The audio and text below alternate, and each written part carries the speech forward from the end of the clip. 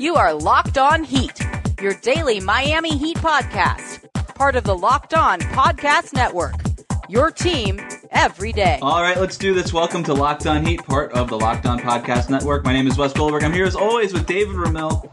Back together again after a lot of free agency news went down. I got on the horn last week to talk about the Kelly Olynyk stuff. We haven't gotten a chance to talk about that. We're going to review the offseason now that we've had a few more days to dissect everything and kind of digest it.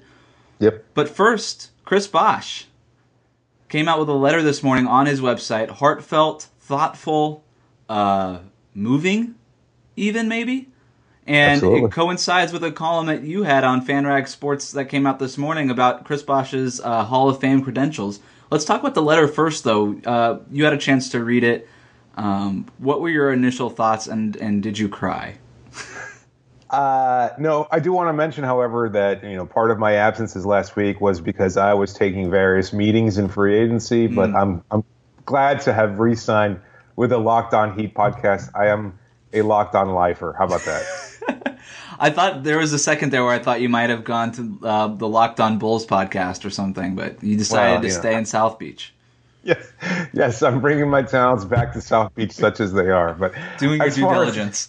Yeah, of course. You've got to take meetings, I mean, when you're as a highly coveted a free agent as I am, you've got to do what you can. But ultimately, what was best for my family and my heart belongs in Miami. So here I am to entertain the masses once again. So as far as Chris Bosh is concerned, no tears were actually shed. I think it's been a long time now since we knew something like this was coming with Bosh. Obviously missed all of last season.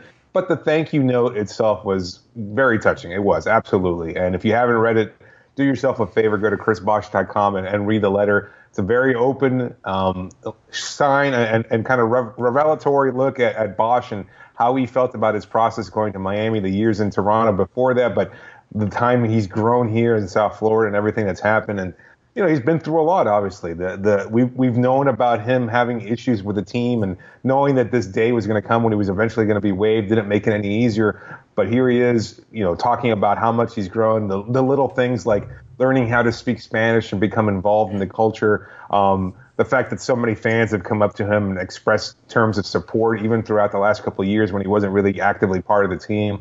All those things were really great to see, and it's nice to see how much he appreciates that. He's no longer a South Florida resident. He's living in Los Angeles now from everything we've heard. But clearly the time that he spent here in South Florida meant a lot to him.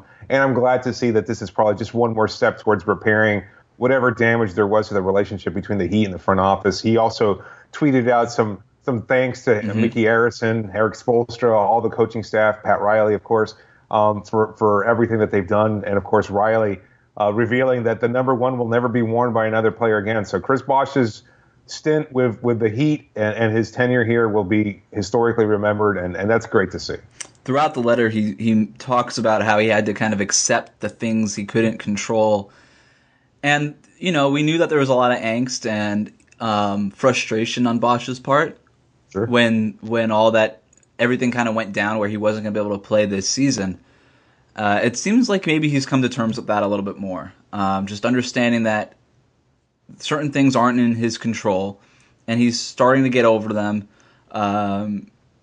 He's reflective in having 4 of his 5 children in Miami. I mean, These are the things that you talk about all the time on the show, are the outside factors, not just the stuff that happens on the court, people's families, lifestyle, and how all of that kind of comes into play throughout a player's career. And it really seems like Bosh has found a comfort and with that, and he just seems more content than I think he sounded this time last year, where he was talking about coming back and releasing those videos on Bleacher Report about his journey back and documentaries. And then he really seems to have kind of grown out of that and just kind of settled in. And by no means does it mean that he's not going to try to return to the NBA. As far as absolutely, everything we read, even including in this letter, he's not shut the door on that. Even though you and I think that and most people do think it's probably over for him. But he mentions his family a lot too, and how he had, like I said, 4 of his 5 kids. He talked about the birth of his second child, which was the first one he had in Miami.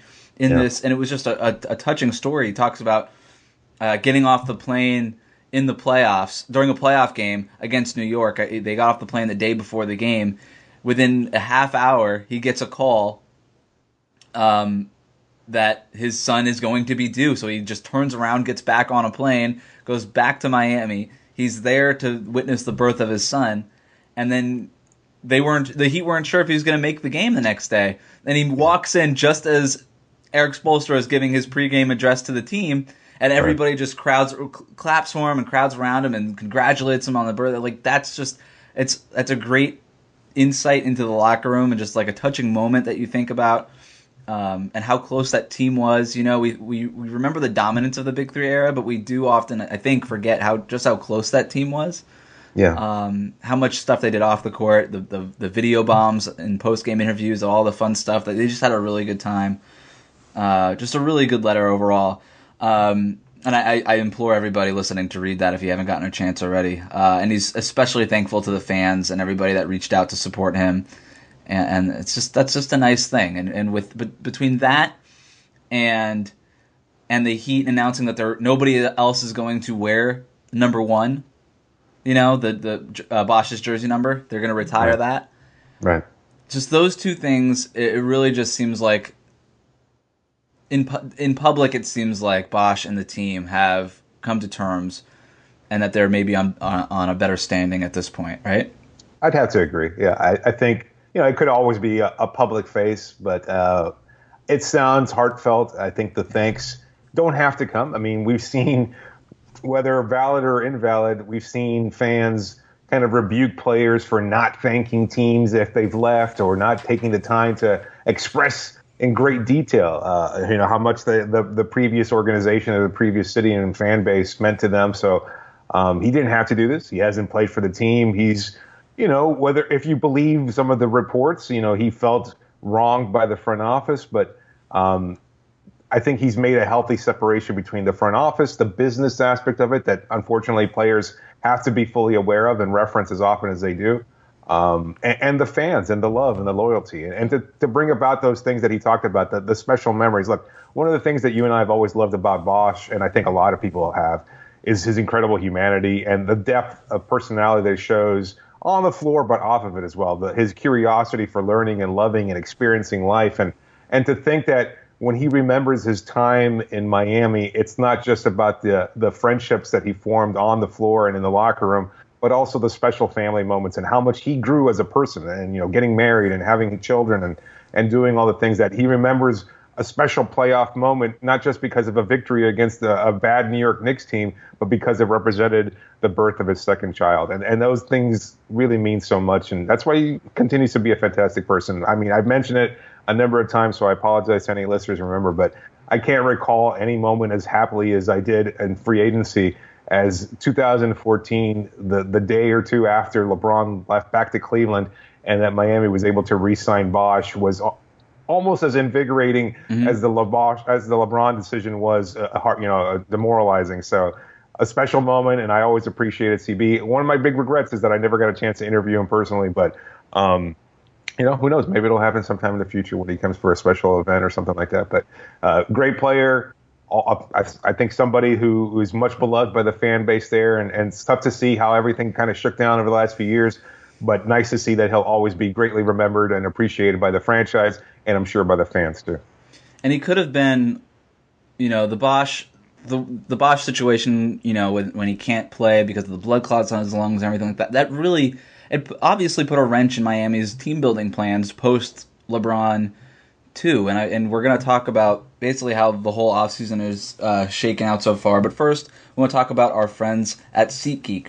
SeatGeek is the smartest and easiest way to find tickets for the game, concerts, tickets, or shows that you want to go to. It's never been easier to get the seats that you want for a great value. SeatGeek has the best deals on every ticket in the house, wherever you want to sit. I have the SeatGeek app on my phone. It's by far the easiest way that I've found to shop for tickets. I could be anywhere, and with just a few taps, I got tickets for this weekend or whenever. SeatGeek is designed to make your ticket buying experience easier than ever. They save you time and money by searching multiple ticket sites to compare prices and find amazing deals. You get the most bang for your buck with SeatGeek because they grade every ticket based on value to help you immediately identify the best seats that fit your budget. Plus, every purchase is fully guaranteed so you could shop for tickets with confidence. Make SeatGeek your go-to app for finding the best deals on every type of ticket, from sports, concerts, comedy, theater, anything. David, I've got, I think, 3 or 4 concerts coming up. Wow. I've got Jack Johnson, John Mayer, which was my girlfriend's idea, Yes. and Green Day, which was my idea. Okay. And we've got those 3 concerts in the next 2 months. There might be another one that I'm forgetting, but I know we use SeatGeek for all of them. And Well, a friend of mine just actually is going to go see Roger Waters next weekend, and he was talking about buying tickets. I said, make sure you use the SeatGeek app. It's so easy, and I know he downloaded it. I'm pretty sure he used SeatGeek. Whether or not he used the new promotional code or not, I'm not fully aware. But he said it was a great experience, so I'm really happy to be able to spread the message to another friend and family member. You mentioned the new promotion code. Our listeners get $20 off their first SeatGeek purchase by using that. Just download the SeatGeek app and enter the promo code LONBA today. That's promo code LONBA. We used to be LO Heat. Now it's LONBA for $20 off your first SeatGeek purchase. So the new promo code, LONBA. Make sure you download the app even if you're not planning on buying tickets right now, because I use it all the time just to browse whatever concerts are around me. It's great for just browsing. Anyway. So off-season stuff. Lots to talk about, David. We haven't spoken on the podcast since the Heat signed Kelly Olynyk. And, of course, they re-signed James Johnson and Dion Waiters to lucrative deals, 4-year deals. Olynyk also $50 million over 4 years. The Heat really rounding out its roster, pretty much. And so we've got a clearer picture than what we did, obviously, this time last week. What are your thoughts on Kelly Olynyk? I know we both like James Johnson and Dion Waiters. We're excited to have him. But Kelly Olynyk specifically, what do you think about that signing? Well, it was so surprising, right? I think, we've read reports also that as soon as the Hayward to Boston news became somewhat official, it became necessary for them to renounce Kelly Olynyk, who was a restricted free agent, and therefore making him an unrestricted free agent. And one of the first phone calls that him and his representative received was from the Miami Heat. So nobody really expected it, and that's okay. I think it actually is a great deal. Now, I know a lot of people weren't too happy about it. I think they were mostly caught off guard. But when you think about how the team is currently constructed, considering we're going to be bringing back the majority of the roster, if not all the members of the team that we really wanted to be here, with the exception, of course, unfortunately, Josh Roberts, who never really panned out in a Miami Heat uniform, Kelly Olynyk, I think, is a really, really great fit. Whether he starts at the power forward position or continues to come off the bench as a backup center, he's going to add another dimension to the team that's been missing in recent years.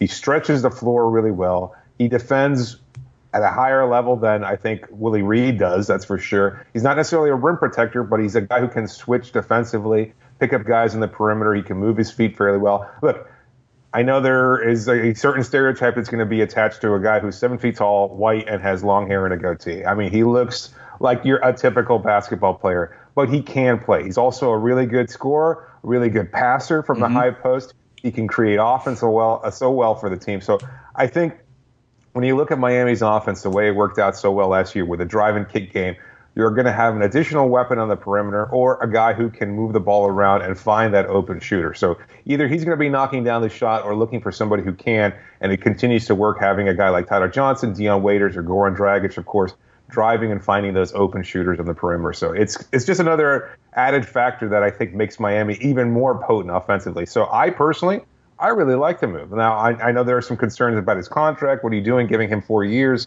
$50 million, et cetera? That's probably more than most people expected to pay for a guy like Olynyk. Maybe you could have gotten him for somewhat cheaper.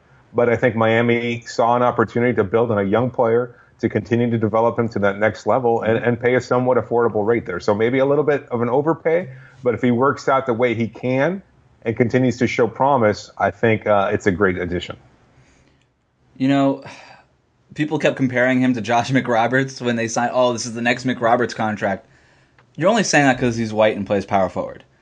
That's a good point. It was, to me, and we've talked about the McRoberts contract a lot, where it wasn't a bad deal when they signed it. You can't help a body breaking down. It's unfortunate. Just like Chris Bosh's body broke down, McRoberts did. You can't help that, and you can't blame him for it. I'm glad McRoberts was traded in order to facilitate these deals being signed.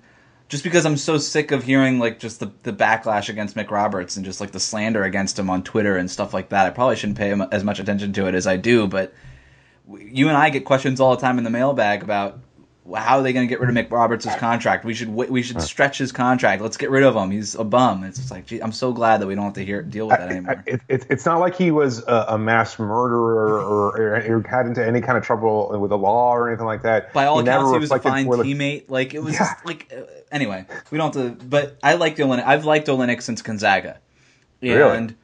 I have, and maybe I just have a thing for Gonzaga bigs because you knew I like Zach Collins a lot. Ooh. And I was disappointed that Miami wasn't able to get him. Now, I'm a big fan of Bam Adebayo and what we've seen throughout Summer League, and you've covered him up front and in person during Orlando Summer League. I've liked what I've seen from him, but I was a big fan of Zach Collins. We kind of get that. I get my Gonzaga big now with Kelly Olynyk. I'm very happy with it, and they're able to stretch. He's able to stretch the floor, like you said. He's able to pass the ball well. I think he's got. Look, he's not a great defender, but Spoelstra makes every player 20 to 30% better on defense every time. Like, just look at Wayne Ellington. If he's not gonna be able to be a good defender, he won't be on the floor. And obviously, Miami has confidence that they think he can be. He's athletic. He moves well. He runs the floor well. He's going to be able to play in a fast-paced offense. He's going to be able to spread. He's really good from shooting from the corners on those corner threes. He's got great percentages. Better than even his 36% overall shooting rate from three-point range in general, which is very good for a power forward. He just fits in. He's going to make room for Waiters and Dragic to get to the rim. I mean, if you're looking for a guy who fits with what Miami needs to do, he's just a really good fit. I mean, you look at how Ryan Anderson spread the floor for James Harden in Houston. Now, that's a valuable skill, and he played a valuable role for the Rockets, but nobody wants to touch Ryan Anderson's contract because he's getting paid $20 million a year. The Heat are paying a lot less than that for a similar player. So if you look at it in those terms, it's a really good contract. Is the 4 years a little scary? I guess some people have had an issue with it, but it's not like the Heat just decided to give him 4 years arbitrarily. Like, if you want a player in free agency, that's probably what it costs. Would Miami have rather paid him $35 million over 3 years? Probably, but then they wouldn't have signed him. Somebody else would have signed him. So you do what you have to do to get him. Barry Jackson actually wrote, he talked with a few scouts after the trade, or after the signing, and they said the same thing. Like, look, this is a guy who I probably wouldn't pay this much for, but this was probably the market price for him. And it seems like everybody's pretty high on this signing within the team, and I think it's going to work out well. Whether or not he starts at the 4 or comes off the bench as a combo 4-5 like he did in Boston, I think he fits both roles pretty well. I agree. He's only 26 years old. Mm-hmm. He's entering into his peak now, and I think he's primed for the next phase of his career, whatever that might be. Either he's going to continue to extend his range or make it even or shoot them at a higher percentage, or he's going to wind up being an even better defender. Now, I talked to some Boston guys. They thought he was a solid defender, and I think their biggest issue with him was on the offensive end, where he could be occasionally inconsistent. Was there anything that kind of backed that up on your end as far as thinking that he's not a plus defender?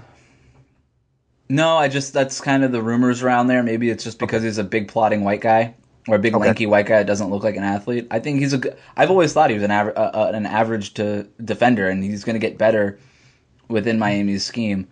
Yeah. And look, he's 26 years old. They've got him signed throughout his prime. They did the same thing with Dion Waiters. This is why you get the 4-year deals. You're signing them at, if these guys who are just now entering their primes, right? Like Waiters and Olynyk. They're just now entering their primes. That means they're going to get better, right? And you're signing them at what could end up being a below market rate on a contract that could, in the future, be extremely tradable. We'll talk about that. But first, a quick reminder to make sure that you have subscribed to David Locke's Locked On NBA for all of your national NBA news, part of the Locked On Podcast Network. So subscribe to that and check out the rest of the fine podcasts on the network throughout the offseason and everything that happens throughout free agency. So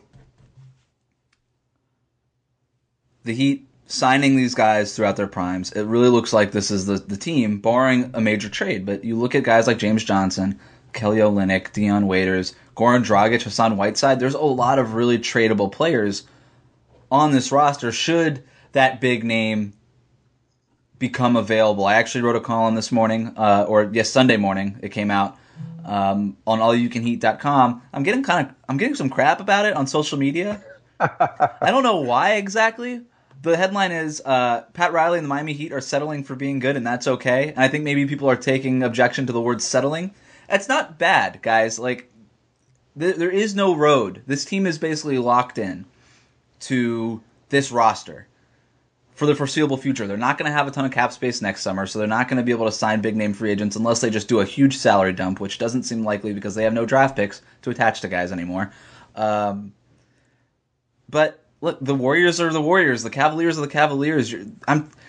The Thunder have Russell Westbrook, reigning MVP, and just acquired Paul George, one of the best two-way players and all NBA caliber talent, and they're not even being mentioned as a possibility to come out of the West, right? Like, we're in a unique situation in the NBA where two all-NBA players aren't enough to make you a title contender. It's insane. If you think about that 2006 Heat team with Dwayne Wade and Shaquille O'Neal, they would have had to have two other All-Stars on that team to even compete with these sort of teams, right? And that team won the title. Yeah, absolutely. I mean, the landscape of the league has changed, and as far as Riley is concerned, I think Heat Twitter and the Heat fan base is in a very weird spot because obviously they've been kind of berated nationally ever since 2010, maybe even well before that to some people. But I think Riley, is always going to be mythologized to some point with the fan base. Either you're in complete awe of Riley and everything that he's done for the team, or you've kind of lost faith. Maybe another smaller extreme part of the fan base is kind of upset at the moves that he's made, losing Dwayne Wade, maybe forcing Chris Bosh out, et cetera. But for the most part, I think there's still that very fervent fan base that loves everything that Riley does. The talk of him being the Godfather and everything else. And, he struck out on Hayward, but he was able to get a meeting, which is certainly a positive. And you mentioned these things in your post, but I guess they don't want to come to the realization that maybe Riley isn't always going to be able to attract a big-name free agent. Now, I don't think it's necessarily fodder to show that Riley's lost his touch or anything like that. He's still getting the meetings with the top players. It's just very, very difficult to sign them. Look, LaMarcus Aldridge a few years ago was never going to come with Miami. We didn't have the money for him. We had Chris Bosh and his nebulous contract situation to work with. We were able to get a meeting with Kevin Durant, but again, it was going to cost us Dwayne Wade, who wasn't exactly actively recruiting on Miami's part. And as far as Hayward is concerned, he had nothing but positives to say about his meeting with Riley and the organization. And he really did, for a brief moment, consider himself part of this team and think that he was going to actually be able to fit in here very well. So as far as Riley's moves are concerned, he's doing what he can to build a great team, if not a very good team, if not a great team. Not necessarily a title contender, but building a title contender is probably unrealistic at this point, given the landscape of the league and how many superstars you need to achieve that capacity. And the fact that there are still very, very top-heavy, talented teams in the West and in Cleveland. So I think, you look at Boston, they've added Gordon Hayward, but because of the sacrifice of depth that they've had to make, I don't know that they're a legitimate title contender, to be honest with you. I'm with you. And you look at Boston's move to get Hayward, and if Miami were to sign Hayward, that might have been the first move to attract another player of that caliber. And now players might want to play with Gordon Hayward. I don't know if they do, but they might. And there's just, Gordon Hayward wanted to play with Isaiah Thomas, right? And he wanted to play in Boston and wanted to play with Brad Stevens. Guys don't necessarily want to play with Goran Dragic and Hassan Whiteside. They're really good players. They're near all-stars, but they're not all NBA talents. They're not team-changing talents, but they're very good. And that's okay. Look, when Cleveland is as good as they are and the Warriors are as good as they are, you can kind of go one of two ways. You could try to compete or be competitive in some way, or you can just tank and wait until 2023 and 2024. And Miami doesn't have any draft picks, right? They've placed their bets on Goran Dragic by trading 2 first-rounders. That bet will probably break even, which is fine. They put a lot of money into Hassan Whiteside. They've put a lot of money into now Olynyk, James Johnson, and Dion Waiters. This is the core, and this is a core that can compete for 50 wins. And it's not the worst case scenario to just say, all right, we're not going to tank, right? There's no guarantee. We don't have the draft picks, and there's no guarantee that we're going to come out on the other side with a competitive roster. Let's just be a good team. This is a team that won 41 games and missed the playoffs last year, and we all love this team. Right. What if you can run this thing back? You add Olynyk and Bam Adebayo, you get some internal development between Josh Richardson and Justice Winslow, who should be healthy this next season. This team could win 50 games. That'll be a lot of fun. You put that number out there, and I had been thinking just below that 48, but with the departures in the Eastern Conference and the fact that I think Olynyk is going to fit in very well with the way that Miami runs their offense, 50 is not unrealistic. That seems to be the kind of benchmark that people use for a very successful team. It's a 50-win team, et cetera. In the West, they're probably not going to be able to you're not going to have a lot of teams winning 50 games out West because, one, you have Golden State, and because overall the conference just improved across the board. Teams like Minnesota, even Utah, didn't necessarily lose much by losing Hayward. They were able to acquire Spider Mitchell. They're not a bad team. I think there's going to be a lot of competition for those 3 through 8 spots in the Western Conference. So 50 wins is going to be hard to reach. But in the East, I think it's fairly wide open. Toronto's improved. We're recording this podcast right after the news broke that they're acquiring C.J. Miles in a sign-and trade. That's a really good fit for them. Boston's probably going to take a hit back. They may win the Eastern Conference because what we've seen in the past that LeBron hasn't really cared about the regular season. But I think the lack of their depth taking a hit, if they have to make a move and trade either Jay Crowder or Marcus Smart, that's going to really hurt them. And I know that they got, what's the rookie's name? Semi Ojeleye? Semi Ojeleye, Jason Tatum. They've got Jaylen Brown from last year. Yeah, I mean, some decent pieces there. I mean, that might take a step of development or might not. But losing Avery Bradley is going to hurt their defense. I think we tend to forget how impactful he was defensively, and he knocked down some big shots.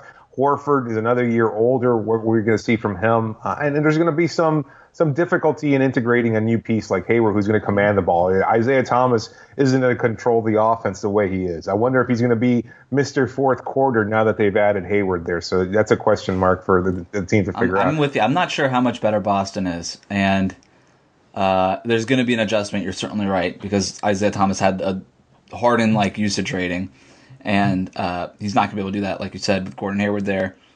I'm not, and Boston has just kept themselves in that mix where if something were to happen to Cleveland, they're kind of the default team to advance. But if nothing happens to Cleveland, they probably don't have a shot. And whatever, that's fine for Boston. Maybe there's another move down the line where you start trading those Brooklyn picks and you get that second all-star that you need, and you start kind of developing your team that way. Maybe you trade Horford. I don't know. But for Miami, you've got a team that could win 50 games. I'm not saying they will, but they should compete for 50 wins. And I agree with you. The East is so weak right now. This is a team that could be the top, could be the fourth or fifth best team in the East. And you look at a team like the Memphis Grizzlies over the past several seasons, and they were beloved by Memphis, and everybody had such a good time, and they sold out every game. And I mean, Zach Randolph, who isn't retired, and just went and he signed with the Sacramento Kings, never won a championship in Memphis, never made it to the finals, but his number is going to be retired by the Grizzlies organization. That's how much. That's how beloved that team was. And he played like in 3 different organizations and was viewed as a malcontent everywhere else around the league. Then he gets to Memphis and he's kind of not necessarily reborn. I mean, I think a lot of those stories were overstated as far as him being a negative player or anything like that. But he fit in really well with what they were doing. He was embraced by the community, beloved by the community. It's just incredible there. And I think you're right. I mean, the parallel there is a very interesting one. I think Miami can field a really fun team. Think about as bad, for me, and I think you feel the same way, and probably a lot of our fans do. That first half of last season from Miami was so difficult to watch. You didn't know what was going to happen, who was going to be out there, right. And when they were out there, as competitive as they were, there just wasn't any kind of positivity there. There wasn't any joy to anything that was taking place. The second half was the exact opposite of that. The insertion and energy of Dion Waiters was so infectious, and you love seeing that kind of chaos and fun that he brought in there. And then all of a sudden, Goran's playing at a higher level. Hassan's role has lessened, and he fits in much more efficiently. It's no longer taking 18-foot jumpers, much to your joy. They played so much better and more effectively, and I think we just added to that team with the addition of Olynyk. It's another year of Winslow, another year of Richardson, another year of McGruder or Carl White and guys like that. The energy of Adebayo, who's really, really, really fun to watch. In person in Orlando, a lot of fun there. I don't know what kind of playing time he'll get, but it's just another improvement to this team. You look at their future, maybe it's a little cloudy with a lack of draft picks, but they've got a good young core there, and I think they're just going to continue to get better. It's going to be really fun. It's going to be a lot of fun. And look, you look at the roster on paper, and your eyes are immediately drawn to the big money guys. Whiteside at $20+ million a year, Dragic, James Johnson, Dion Waiters, Kelly Olynyk, who are the top 5 guys on the roster, really. And that's going to be good enough, like I said, with all the depth of those young guys, that's going to be good enough to compete for the high 40s, 50 wins, and be a fun team. But really, when I say this team is locked in, it's going to be the ceiling of this team is those other guys. Bam Adebayo, like you mentioned, Justice Winslow, Josh Richardson. Those guys are going to be due for extensions next year.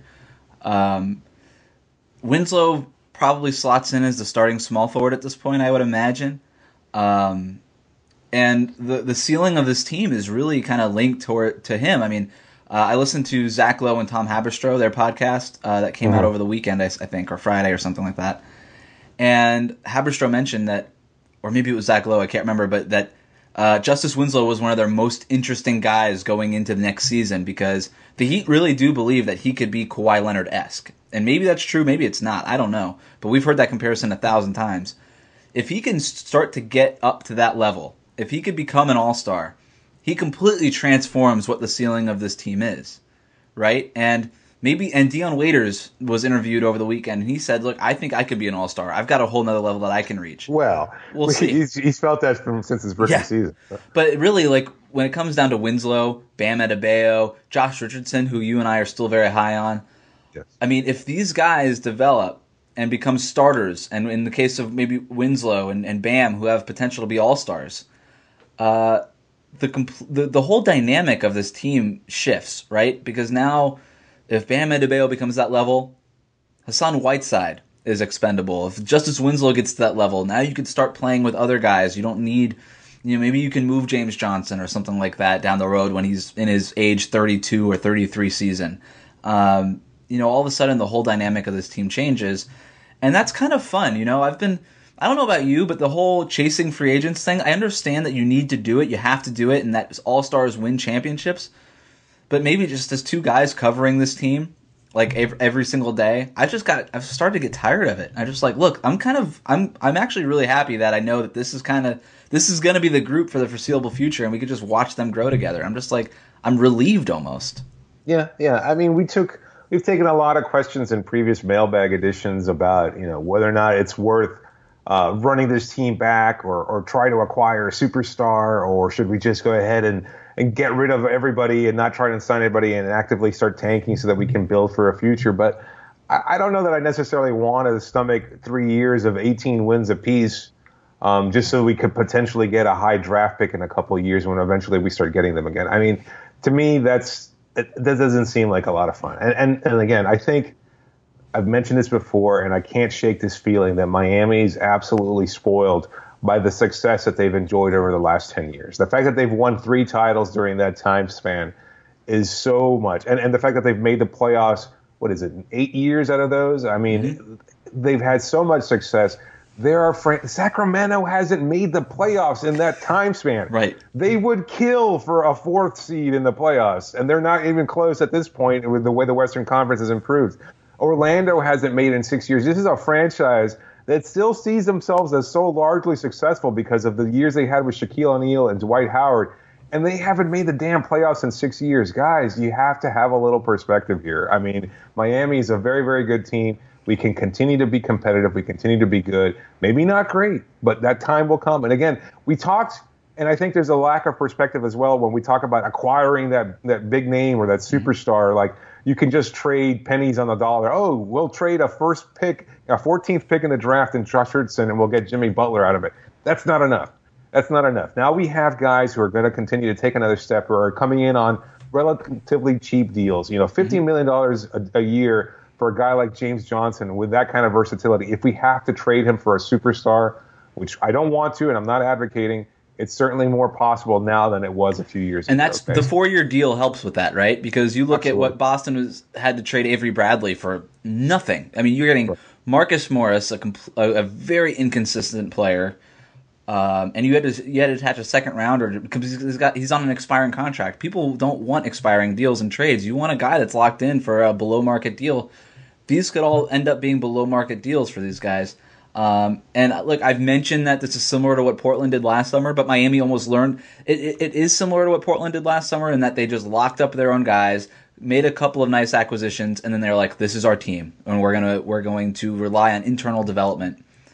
And it is similar to that, but the reason it's better than that is because instead of paying 18 and 20 million for guys, they're paying 12, 13, 14 million for guys. And that's good, that those are a couple $1 million shaved off of those kind of deals. That can become really important down the road. So yeah, free agency is probably not going to be the road in the foreseeable future unless there's a massive salary dump, which I just don't see happening. Yeah. But look, Pat Riley's gotten in the room with those guys, like you mentioned. It's very commendable, it's very impressive, but he hasn't been able to land them.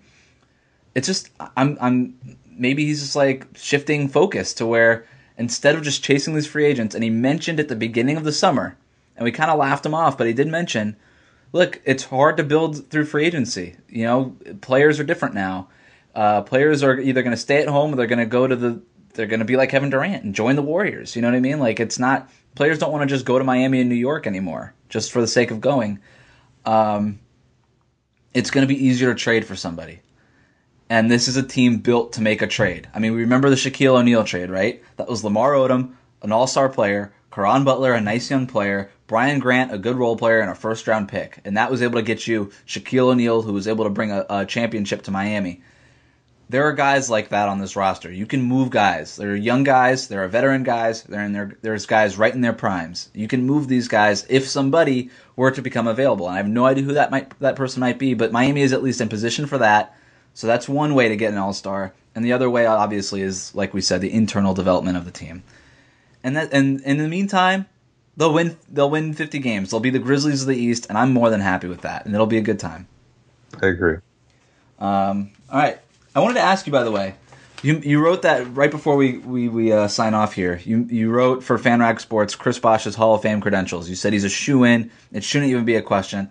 I cannot believe to this day that we question whether or not Chris Bosh is a Hall of Famer. I think it's completely obvious, and you agree with that, right? I mean, again, it was something our editors asked us to put together there, but for the most part, I think I can't imagine anybody who starts questioning it, but there are. Look, even when I heard about his waiving from Miami, I tweeted out something innocuous, just saying a great player, great career, something along those lines, and somebody responded back, "Slow down, he's no Moses Malone." It's like, are you kidding me? I mean, he's a great player. We forget about that. And it's just, in the piece, I kind of touch on it. Look, there are historical comparisons there as far as win shares and guys that have put up decent numbers that aren't in the Hall just yet. And I don't think all of them stack up the way they do. Like, say what you will about the value of all-star selections. He's got 11 of them over the course of his career. He's proven himself. And you could dismiss those all-star selections as, it's just fans. Fans don't really know what they want. Look at Zaza Pachulia getting votes for the all-star game, et cetera. But he was he was never a star. I think he was a star like twice or three times out of those 11 selections.